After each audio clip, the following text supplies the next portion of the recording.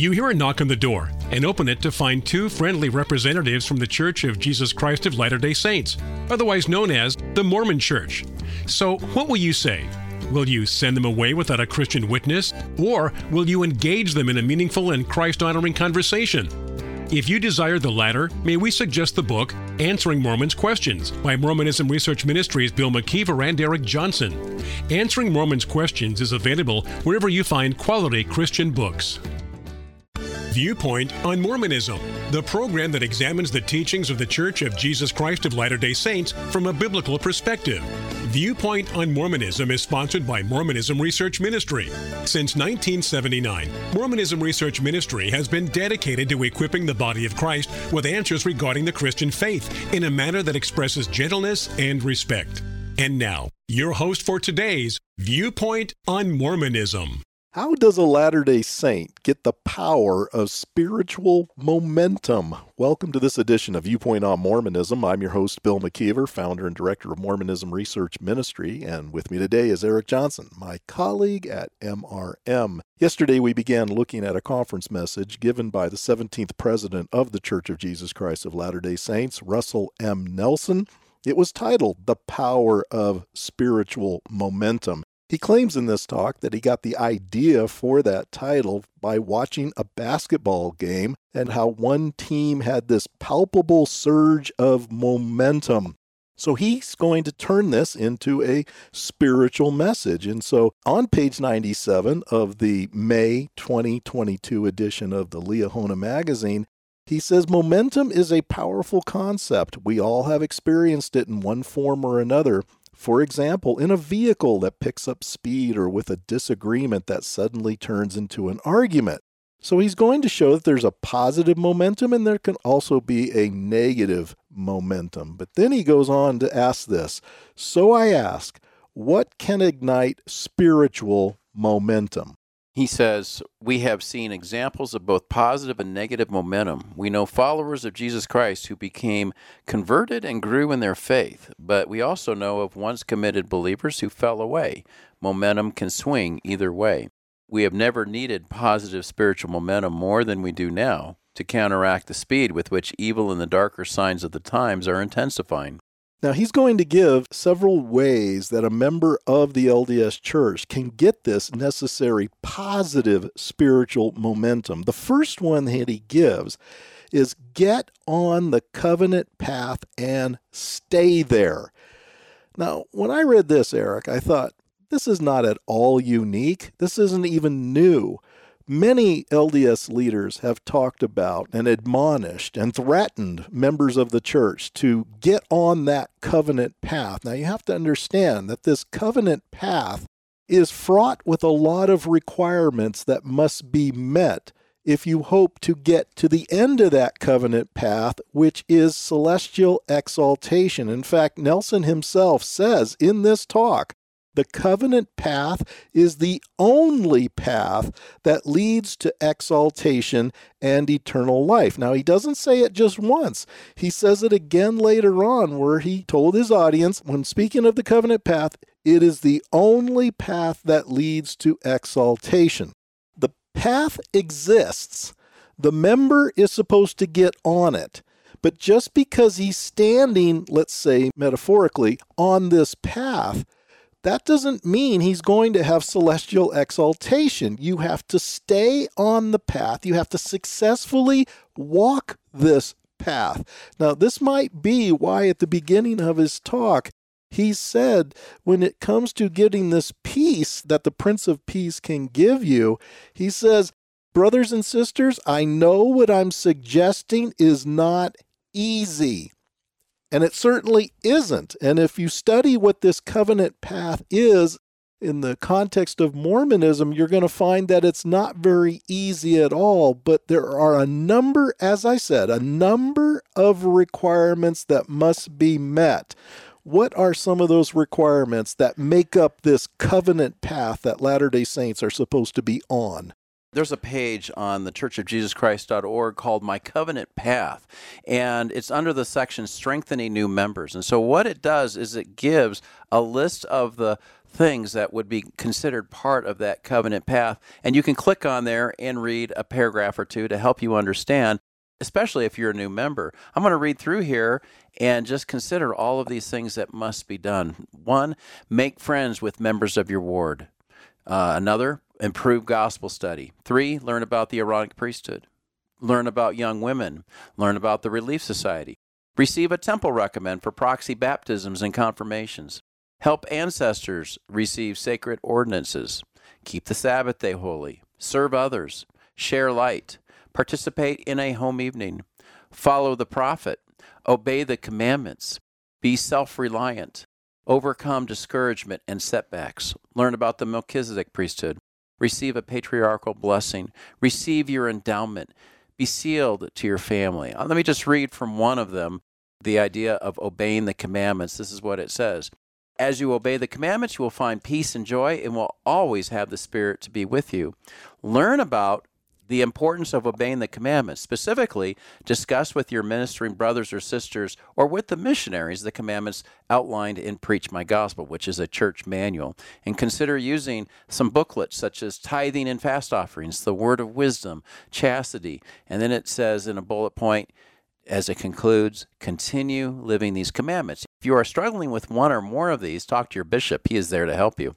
Well, what if you are struggling with one or more of these? Because if you're going to tell the membership that they need to be keeping the commandments, shouldn't you tell them how many of them you must keep? Well, maybe you don't have to, Eric, because we already know Latter-day Saints know the answer to that.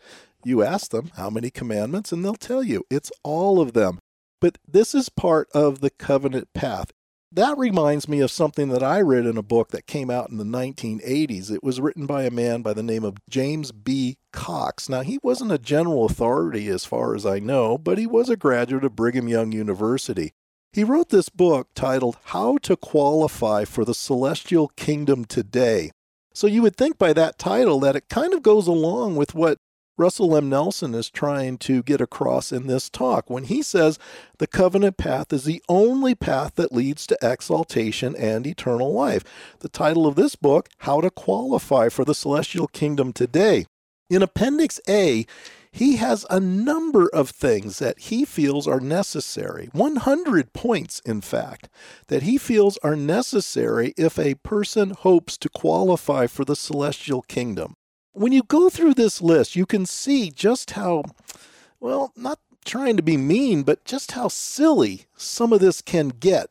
When you start drifting off into moralism and legalism, you can put all sorts of things in this list and somehow tell yourself that this is what Jesus demands in order to receive the salvation that he provides.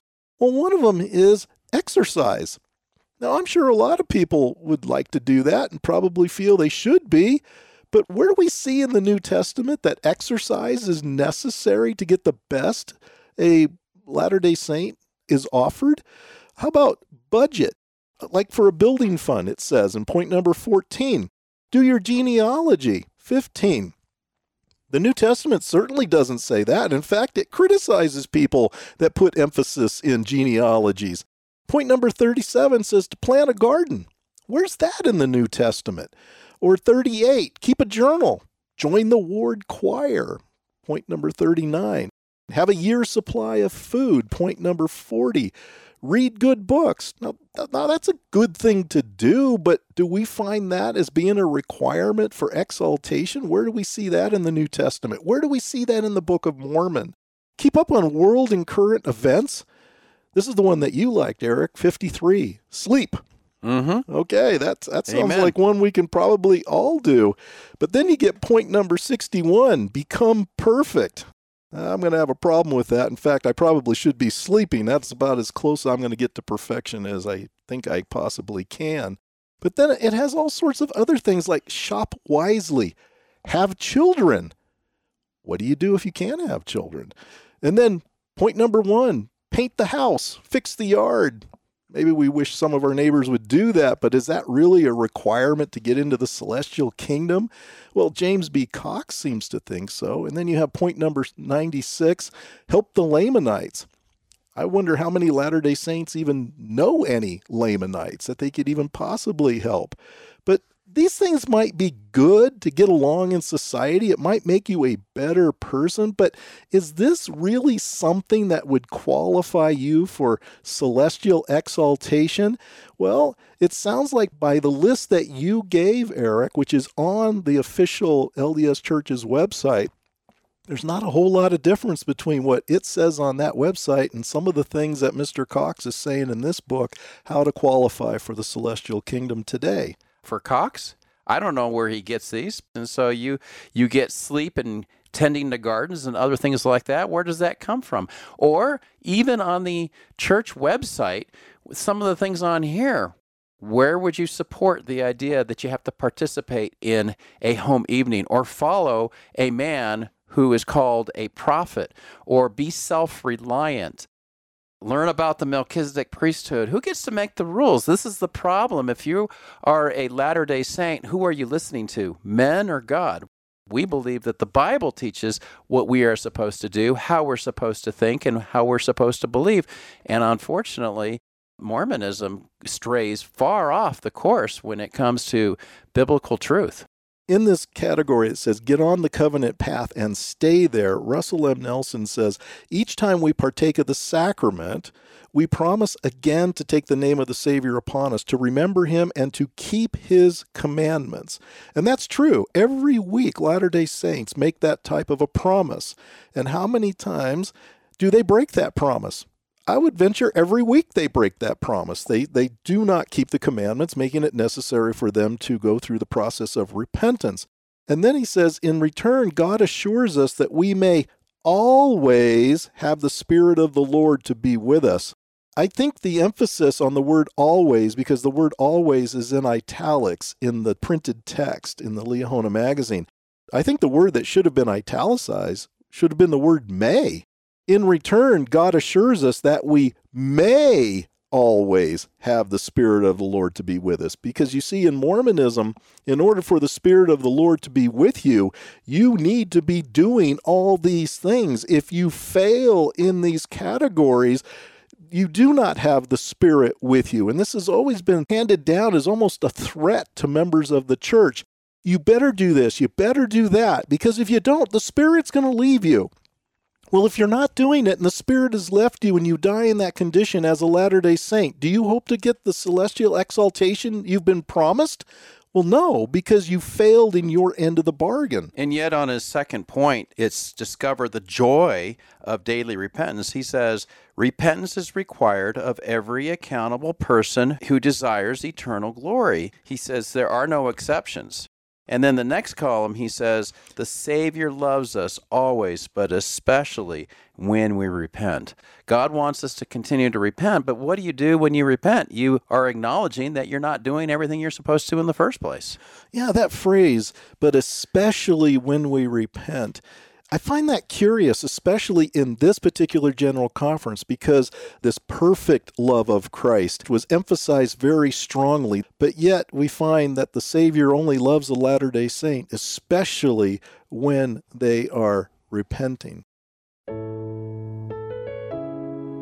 Thank you for listening. If you would like more information regarding Mormonism Research Ministry, we encourage you to visit our website at www.mrm.org, where you can request our free newsletter, Mormonism Researched. We hope you will join us again as we look at another viewpoint on Mormonism.